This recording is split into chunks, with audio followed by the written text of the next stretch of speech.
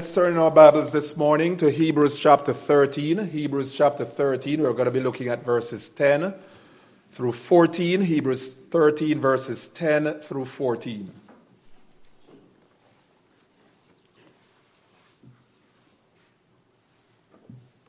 Just to pick up the context, we are going to read verse 9 from verse 9, Hebrews chapter 13.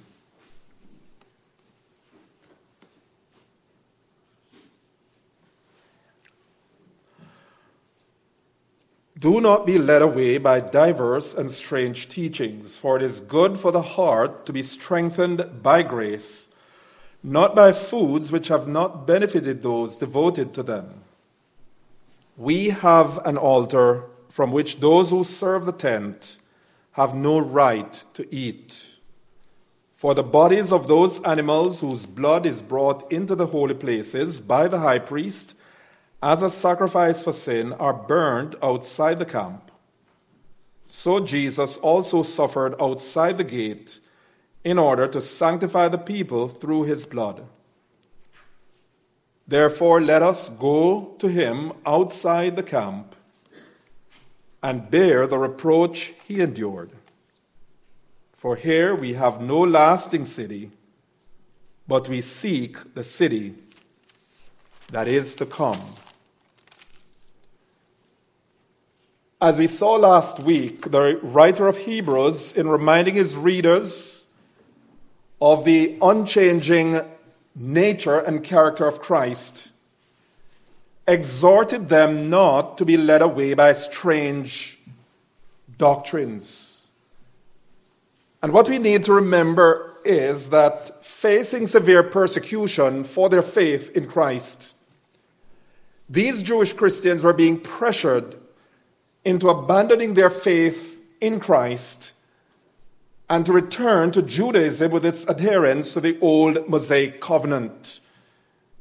And some of them, it seems, were succumbing to that very pressure to defect from the faith, so much so that even as they were neglecting to meet for worship with their fellow believers, Hebrews chapter 10 and verse 25, they were being lured back to the tenets and practices of Judaism, the Old Covenant.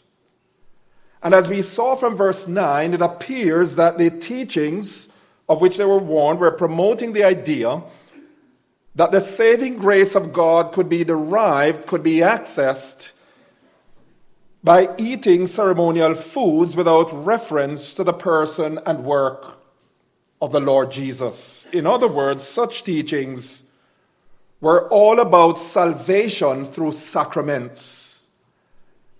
It's not really different from our time because there are some who, even on a morning like this, are administering what they call the Lord's body in the hopes that somehow there will be some kind of infusion of grace, some infusion of merit. And as such, these teachings to which these Jewish Christians were being exposed were diametrically opposed to the gospel of the free, redeeming grace of God in Christ. And so in debunking this heresy, the author categorically asserts that ceremonial foods are of no benefit to those who are devoted to them. That is to say, they have no saving, redeeming value to the soul. In fact, earlier in chapter 9, verses 9 and 10, he made it clear that ceremonial foods, along with other rituals, could not perfect the conscience of the worshiper. They could not impart peace of heart and mind and soul to the worshipers. They merely functioned as regulations for the body and were imposed until the time of Reformation. That is how the writer of Hebrews describes the provisional nature of those rituals. And the time of Reformation, we know, of course, relates to the finished redeeming work of Christ. The idea there is this: the writer is suggesting that the days of rituals and ceremonies are over. So having exhorted these believers to stand their ground in their unchanging Lord and not be drawn away by these strange, diverse, heretical teachings. The author here in verses 10 through 14 again turns their attention to Christ, to what they have in him, and the relationship they sustain to him. He begins in verse 10, we have an altar from which those who serve the tent have no right to eat. We have an altar, he says. And this seems to be somewhat of an abrupt transition. So the question becomes, why would the writer bring up at this point the matter of believers in Christ having an altar? Again, bear in mind, as we said earlier, and as we have said in past studies, the circumstances of these Christians under constant persecution from their fellow Jews because of their faith in the Lord Jesus Christ. These Christians were being ostracized. They were being distanced by their fellow Jews. We have some idea of that in Hebrews chapter 10, verses 32 to 34, which among other things would involve excommunication from the temple. And facing the temptation to return to Judaism, some of them, it seems, felt as though they were missing out on what they once considered the delights of temple worship. Remember now, put yourself in the shoes of those people, particularly Eastern peoples, when ostracized. That's a huge deal. They were cut off from the temple, which was basically the rallying point of the nation. In our terms today, we would say that's a rallying point of the culture. They were cut off from the privileges of the temple. They were distanced by their fellow Jews. And it seems they longed for the tangible, physical appealing elements of temple worship. They missed, among other things, their priests, their altars, and so on. And what the writer of Hebrews is doing here is driving home to these wavering, confused Jewish Christians the fact that there's no valid, legitimate reason as to why they should want to return to the tenets and trappings of Judaism. He's saying to them, as it were, yes, on account of your faith in Christ, you have been ostracized, you have been distanced. Yes, you no longer have access to a physical, visible altar on which to offer up sacrifices. Yet you are not really missing anything. For the truth is, in Christ, our perfect high priest and sacrifice for sins, we have an altar. We have an altar. We have the real deal, is what he's saying.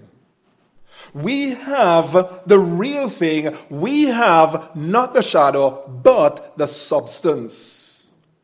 And it's though the writer is saying to these Jewish Christians, from our altar, we eat not the flesh of animals, we eat not the flesh of bulls and of goats, which cannot take away sins, Hebrews chapter 10 and verse 4.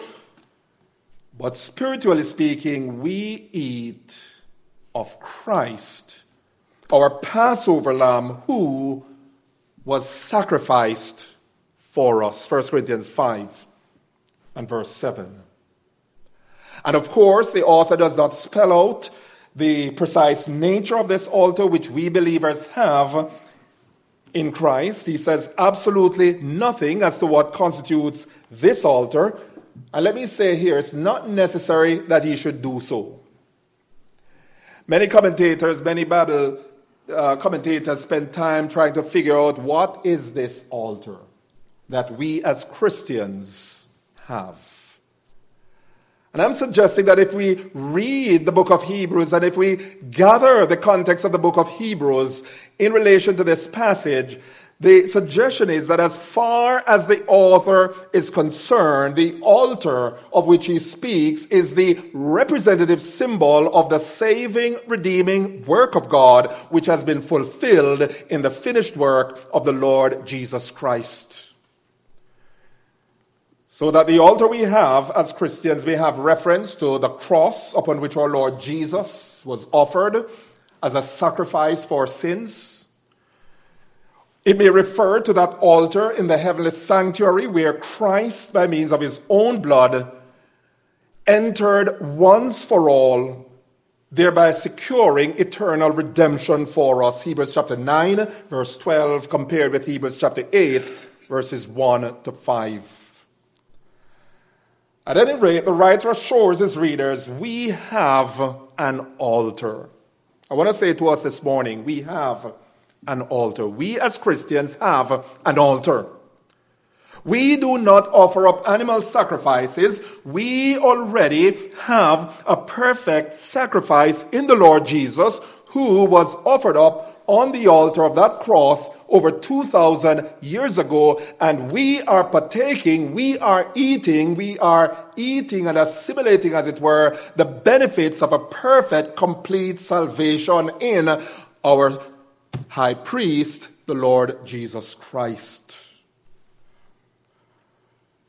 At any rate, the writer is saying here then, we have an altar, and in so saying, he then asserts, continuing verse 10, that those, here's what he says, that those who serve at the tent, that is at the tabernacle, have no right to eat from this altar. We have an altar from which those who serve at the tent have no right to eat. Now, what is the writer doing here? You see, what he's doing is this. He's drawing a line of demarcation between those who are of faith in Christ and his finished work of redemption on the cross, and those who are insisting on adhering to the Mosaic law with all its trappings, with all its rituals, with all its ceremonies, with all its legalistic observations. He is categorically asserting that there is a vast world of difference, In fact, a fundamental line of separation between the altar we have as Christians and the altar there at the tabernacle, the altar of Judaism. And picking up from the thought of verse 9, which we saw last week, concerning the ineffectiveness of foods, sacrificial foods to meet the needs of the soul, his point is this, that since believers in Christ have an altar, since believers in Christ are no longer obliged to adhere to the Levitical sacrificial system by virtue of the perfect atoning sacrifice of Christ, those who continue to observe the rituals of the tabernacle, those who continue to adhere to those rites and ceremonies relating to foods so as to earn God's favor, they are really at odds with the saving purpose of God's grace in the Lord Jesus Christ. He's saying this, that they stand in complete opposition to the gospel of God's saving grace through faith and trust in Christ. And as such, he's saying they have no right to eat from that altar which we as Christians have in Christ. Which is to say this, that they are not entitled to partake of its saving benefits. You say, how do you explain what is happening here? Here's the point. Inasmuch as these people, these Judaizers, these people who are adhering to the old Mosaic covenant, have disqualified themselves from partaking of our altar by their decided allegiance to law keeping, to seeking salvation by works, they have no right to eat. The Greek word that's used here for right is the same Greek word that's used in John chapter 1, verse 12, where John speaking of those who believed in Christ, those who received Christ, he says this, that he, that is Christ, gave them the right to become the children of God. And the truth that John expresses there in John chapter 1 verse 12, that those who become children of God have the right to become such because of their faith in Jesus Christ, that truth that John expresses in John 1:12 is really the same thing that the author of Hebrews is saying here in our text. And that is, it's only those who are trusting in Christ, only those who are trusting in Christ and his finished work, looking away from all else, looking away from their religiosity, looking away from their good works, looking away from their law-keeping and trying to be good so as to earn their salvation. Only such has the right to partake, to benefit from the altar of a complete, perfect salvation in Jesus Christ. Essentially, the point of his argument then is this, that there can be no salvation where there's a mingling of law with grace. That's really what he's saying,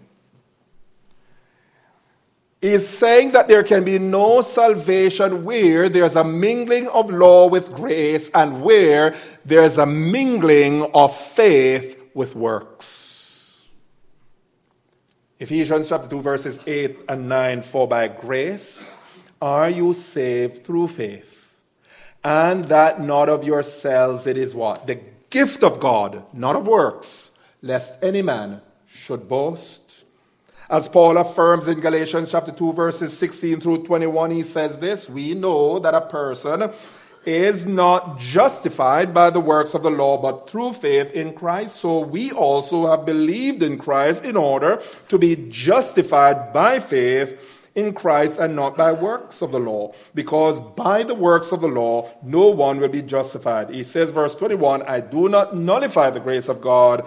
Here it comes, for if righteousness were through the law, then Christ died for no purpose. And so with regard to his readers, as he speaks of these people, these Judaizers who are insisting on their law-keeping, who are insisting on observing the rituals of the Old Covenant so as to find saving favor with God, it's as though he's saying indirectly now, turning his attention to his readers, he's saying to them as it were, you cannot have it both ways. He's saying to them as it were, either you anchor faith in Christ as your all-sufficient and high priest and savior, or you return to your legalistic observance of sacrificial ritual, which will do you no good, which will be of no saving benefit to you. He's saying to them, you must choose one or the other. If you insist on law keeping, if you are insisting on your good works, if you're insisting on believing that by taking the sacraments that will make you more saved, if you believe that your baptism is what saves you, then here's the point. You have disqualified yourself from the saving benefits of Christ. I've heard those are serious warnings. The question is, in what are you trusting? To what are you looking for your salvation? The problem with these Christians, the writer was addressing, was that they were coming out of Judaism. They were coming out of the old Mosaic system with its emphasis on law-keeping, with its emphasis on eating the right foods, with eating these foods, with the understanding that somehow it is going to bring them into closer favor and fellowship with God. And the writer is saying, look, either it is that you're going to trust Christ alone, or you're going to return to your old legalistic way of worship. Because here's the point. The moment you're holding on to Judaism, the moment you're holding on to your law-keeping, the moment you're holding on to your religiosity and trying to hold on to Christ, you are disqualified. You have no right to partake of the saving benefits of Christ's finished redemptive work. Indeed, such was a similar warning that Paul issued to the Galatian Christians who were being lured away from faith in Christ as a sole means of their salvation. They were being lured away to the works of the law. Here's Paul's warning to them in Galatians chapter 5, verses 2 to 4. These were professing believers who were on the verge of defecting from Christ. They were on the verge of returning to the Jewish way of worship. And here's what Paul said to them by way of warning. He says, look, I, Paul, say to you that if you accept circumcision, Christ will be of no advantage to you. I testify again to every man who accepts circumcision, and circumcision, Mark, was the summary symbol of Judaism. He says, in other words, if you go and you embrace Judaism with all its tenets, with all its trappings, here's what he says. I testify again to every man who accepts circumcision that he is obligated to keep the law. Listen to this. You are severed from Christ. You who would be justified by the law, you have fallen away from grace. We have an altar. The altar we have, let me say this, is not the Mass. The altar is not the Mass. Do you notice the writer leaves it alone? And the context of the book of Hebrews dictates that the altar is a symbolic representation of the work of Christ that is finished. But what is happening today? People are saying, look, we every day are offering up the body of Christ. We are actually reenacting his suffering all over again. What blasphemy. Here's the point. Christ died once for sins.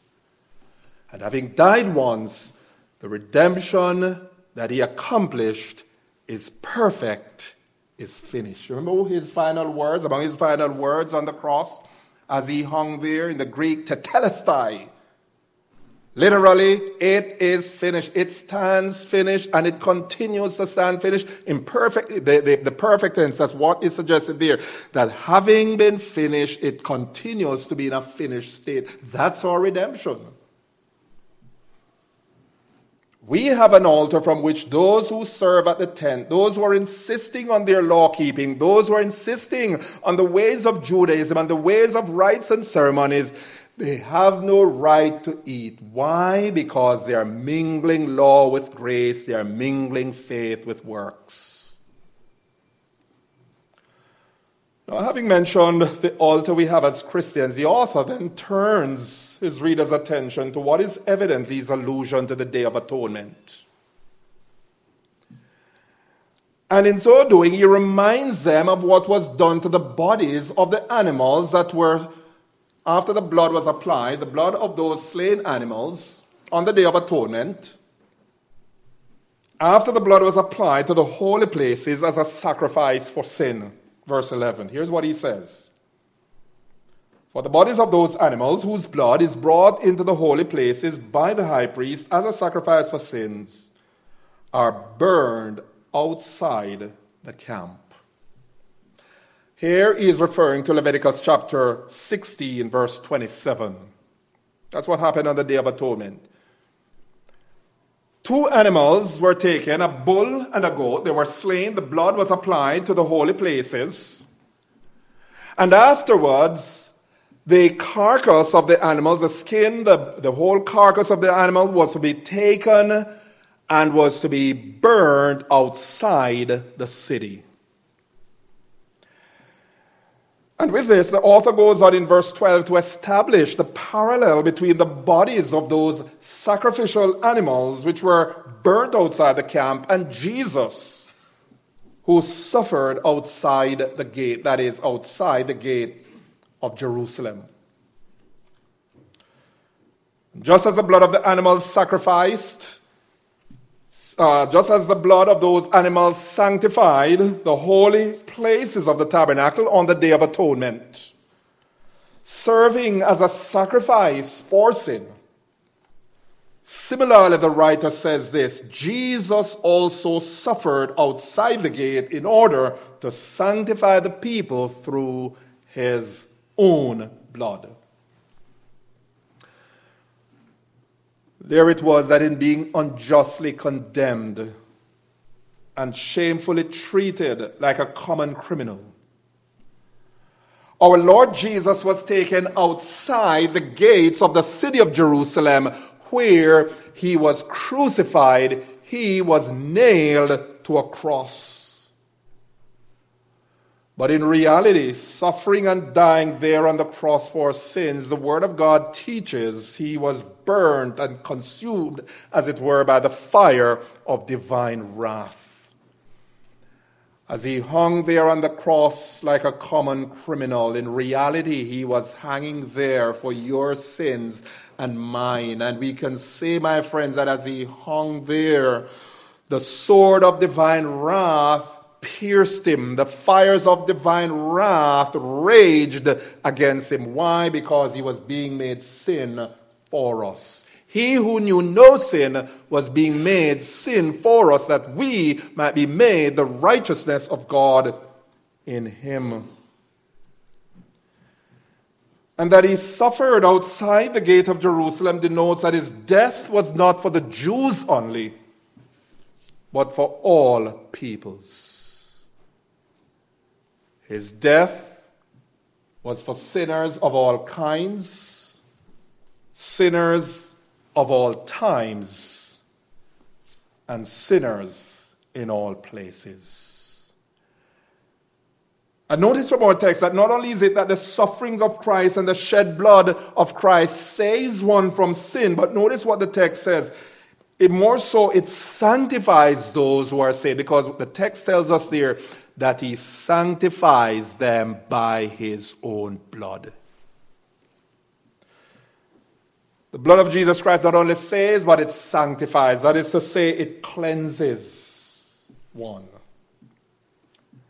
It changes one. It cuts one off from making a practice of sin. This is the message of the gospel, that Christ suffered for sins so as to save us, so as to sanctify us by his blood, so as to set apart those who believe and trust in him as Savior, that they can worship and walk with God in newness of life. Romans 6 and verse 4.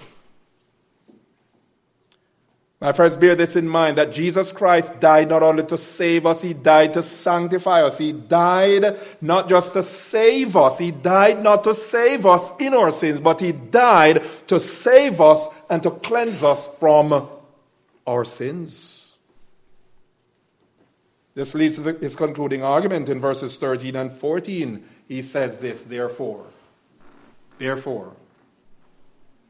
let us go out to him outside the camp, bearing his reproach. For here we have no lasting city, but we seek the city that is to come. And the point here is that in view of the fact that ours is a one-suffering Savior, a Savior who suffered shame and reproach, a Savior who suffered at the hands of a sinful, hostile world. He was taken outside the city, treated as a common criminal, cruelly nailed to a cross. The writer is suggesting then that you and I as Christians, you and I as believers in him, are obliged to follow in his steps, going to him outside the camp, as it were, sharing in his sufferings, bearing the reproach he endured. My friends, here we are reminded, we see two things at least in this passage so far. One, we see the freeness of God's saving grace, that apart from works, apart from our trying to be good, apart from our doing this and that, God freely saves us. He saves us by his grace. But here we're reminded that with salvation in Christ, with the free saving grace of God in Christ, comes the call to discipleship. The call to take the path that he walked, which of course is a path that entails suffering. Here's a reminder to us that Christian living is a matter of serious, hazardous living. It costs us nothing to be saved, but it costs us everything to live for the Lord and to be a follower of His. Again, this was the experience of these Jewish believers. They were suffering reproach for the sake of Christ. The writer is encouraging them to turn from the ceremonies and rites of the Mosaic system, the old Levitical covenant, to fully embrace Christ. And in the same breath, he is reminding them that maintaining faith in Christ will not be without a cost. He's reminding them that they will be persecuted. He's reminding them that they will be ostracized. They will be distanced from their fellow Jews. And this is part and parcel of what it means to be Christian. The writer is saying, my friend, here in verse 14, that to be Christian is to go where Christ is. Remember what our Lord Jesus says? For where I am, there will my servants be. And it means that we must be prepared to go with him even in the path of suffering. We must go with him where he walked, and that walk is necessarily a path of suffering and of bearing reproach. And you and I need to remember that. We need to be mindful of the fact that identification with Christ as a follower of his at once involves participation in his suffering. It involves sharing the reproach he endured, and if need be, dying for his sake. As Paul informs the Philippian Christians in Philippians chapter 1, verses 29 and 30, and these are verses well worth noting. He says, for it has been granted to you that for the sake of Christ you should not only believe in him, but also suffer for his sake. Engage in the same conflict that you saw I had and now hear that I will have. And this is why we say, in fact, one of the things I say often to Christians, we never promise those who come to Christ a bed of roses. There are people who teach, come to Christ and he will make life wonderful for you. He will give you a fulfilled life. He will give you a happy life. He will bless you in your finances. Your family will be fine. But oh, my friends, the reality is this, that never are we more in trouble, never are we more faced with challenges, never are we more faced with crises, never are we more faced with hostility from the world than when we are with Christ. 2 Timothy chapter 3 verse 12 assures us, yes, indeed, all who live godly in Christ Jesus will suffer persecution. For some, it might mean ostracism from family members. For others, it might mean you pay for it on the job. People know who you are. You stand for Christ. What they do, it affects your upward mobility at the job. Why? Because you are bad for business as a Christian. And yet the truth is the cost we must be willing to bear if ever we are going to be true followers of the Lord Jesus Christ. Well, finally, what incentive do believers in Christ have for going outside the camp to bear the reproach of Christ? What incentive, what motivation do we have as Christians to go outside the camp of a Christless religion, the camp of worldly attractions, the camp of worldly affirmation? What incentive do you and I have as Christians to go with Christ, go to Christ outside the camp and bear his reproach, bear suffering for his name? Well, it is a consideration of the truth that expressed in verse 14. Notice what he says there in verse 14 as he encourages his readers to go with Christ, go to Christ outside the camp. He says this, for here, that is in this world, in this life, we have no lasting city, but we seek the city that is to come. For here, we need to go to Christ outside the camp. We need to be prepared to bear his reproach. Why? What will motivate us to do that? The consideration that here we have no lasting city, but we seek the city that is to come. Question is, how do we as Christians embrace whatever reproach, whatever suffering into which our faith in Christ brings us?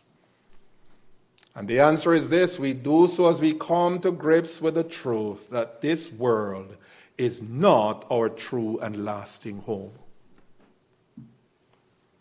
As Christians, we patiently endure reproaches and sufferings for Christ as we reckon on the reality of the heavenly Jerusalem, that glorious eternal city of God. This is not fairy tale. This is not make-believe. This is not pie in the sky. This is the promise of the Word of God, that here we have no lasting city, but we are seeking the one to come. Can I show you in a practical way that this is not our world, not our home? You saw what happened a year and a half ago, roughly. What with the shutdowns, what with the pandemic that overtook the world. You saw what happened. In fact, you have been seeing what has been happening to the stock market. You are seeing what is happening with trends in our world, where evil men seem to want to take over this world. You see what's happening. You see the trend. And there is something that tells us that as the people of God, this is not our rest. This is not where God would have us settle. For here we do not have an enduring city, but we seek one that is to come. The money is failing. Our securities are failing. Our freedoms are being threatened. And the truth of the matter is this, that at the end of the day, our securities, our freedoms, all that spells for life, may I suggest this, pardon me for this, all that spells life, pursuit, life, liberty, and the pursuit of happiness can only be found in Jesus Christ, the King of Kings, the Lord of Lords, the Prince of Peace, who will someday come and establish his kingdom here on earth. For here we have no lasting city, but we seek the city that is to come, our text says. It was a realization of this truth which enabled Moses to choose, the Word of God says, to be mistreated with the people of God than to enjoy the pleasures of sin for a season. Do you know who Moses was? Moses grew up in a palace. Moses had the best education in the world at that time. He was trained in all the wisdom of the Egyptians. He, practically speaking, was next in line for the throne. But there came a time when the Bible says Moses came to grips with the fact that he would prefer mistreatment with the people of God. He would prefer to be mistreated, to be persecuted with the people of God than to enjoy the fleeting pleasures of sin. Here's what the Bible says, verse 26 of Hebrews chapter 11. He considered the reproach of Christ greater wealth than the treasures in Egypt, for he was looking for the reward. What is the reward? The city. The city. Hence verse 27 of Hebrews 11 says this, by faith he left Egypt. He left Egypt. He left Egypt with all its glories, with all its power, with all its pomp, with all its pride. Why? Because Moses recognized that here we have no lasting city. As well, it was a realization of this truth that we have no city here, which enabled Abraham, even as he lived in the land of Canaan, to look forward to the city which has foundations, whose builder and maker is God. That's how the writer of Hebrews puts it. It was a conviction of this reality that here we have no city, no lasting city, but we seek one to come, which enabled the various hearers of the faith to keep trusting God despite the fact that they did not receive the things that were promised. Let me say this, and I think it's worth saying. There are people, you see, who become discouraged. They become weary. And they become disillusioned. And what do they do? They jettison the faith. They cast off faith in God. Why? Because they were told that if you're serving God, this, that will happen, and the other. And then what happens? The reality is, when the crunch of life comes in, they pray to God, they pray to God, they pray to God, and nothing seems to be happening. Let me say this, and this is worth noting. Some of the things we desire, and we must bear our minds for this. Some of the things we desire, you see, security, more money, better health, and so on. Some of these things we might never realize. And no amount of praying is going to change it. See? And if we do not understand this, then we are going to become sorely disappointed and disillusioned, and worse yet, stop serving God. Listen to the heroes of the faith, what the writer of Hebrews says of them. Listen, Hebrews 11:13 through 16. These all died in faith. Don't the world make fun of faith today? They say, listen, you go on with your faith. You're going to die with that faith and die a pauper. Have you ever heard that? Yes. These all died in faith, not having received the things promised, but having seen them and greeted them from afar, that is by faith. And having acknowledged that they were, here it comes, strangers and exiles on the earth. For people who speak like this make it clear that they are seeking a homeland. If they had been thinking of that land from which they had gone out, they would have had opportunity to return. But as it is, they desire a better country, that is, a heavenly one. Therefore, God is not ashamed to be called their God, for he has prepared for them a city. In the book of Hebrews, the writer is encouraging Christians who are being persecuted and who are losing their property. They were losing all their security. The authorities were coming against them. Their fellow Jews were hostile toward them. They were excommunicated, distanced. Listen, these people had nothing else to look to. They realized the truth of what the writer was saying. The need to go out to Jesus outside the camp. Go outside the attractions of this world. Go outside the affirmations of this world. After all, this world crucified Jesus. So we can't expect anything better. But what sustained them was the fact that they were looking beyond this world. Somebody says, well, that's pie-in-the-sky religion. If it's pie-in-the-sky religion, let me tell you something, it's the sweetest pie. And it's not make-believe. Why? Because it's God himself, the God who cannot lie, who promises these things. Don't ask me to rationalize it. Don't ask me to explain it. I believe it because that's what the Word of God says. And that city, my friend, was the very city which the Apostle John saw, Revelation 21, 10 and 11, descending out of heaven from God, having the glory of God. And praise God, whereas the most powerful, impressive cities here on earth will eventually collapse, will eventually crumble into the dust, crumble into oblivion. This, our prospective city, will last forever and forever and forever. Why? Because it is a city that has foundations. Why will the cities of this world crumble? Because they have no foundation. To begin with, there's no moral foundation.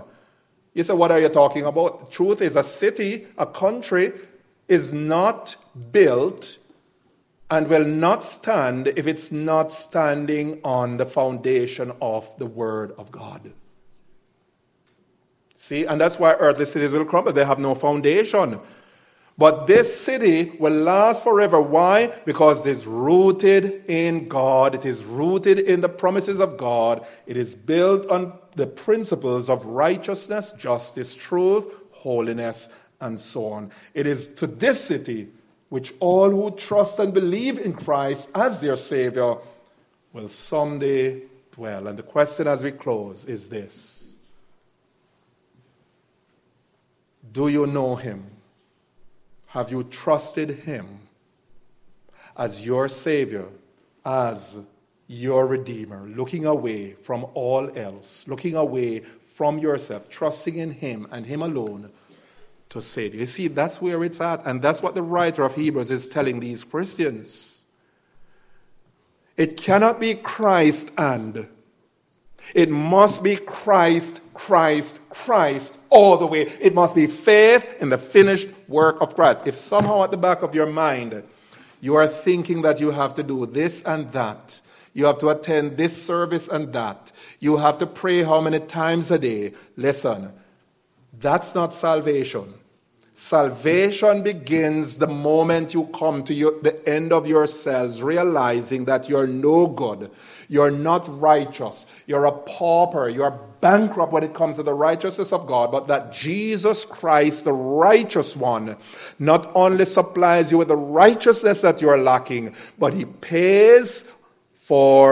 has paid for your unrighteousness. And salvation is all the taking from him. It's all a matter of trusting in him and him alone to save.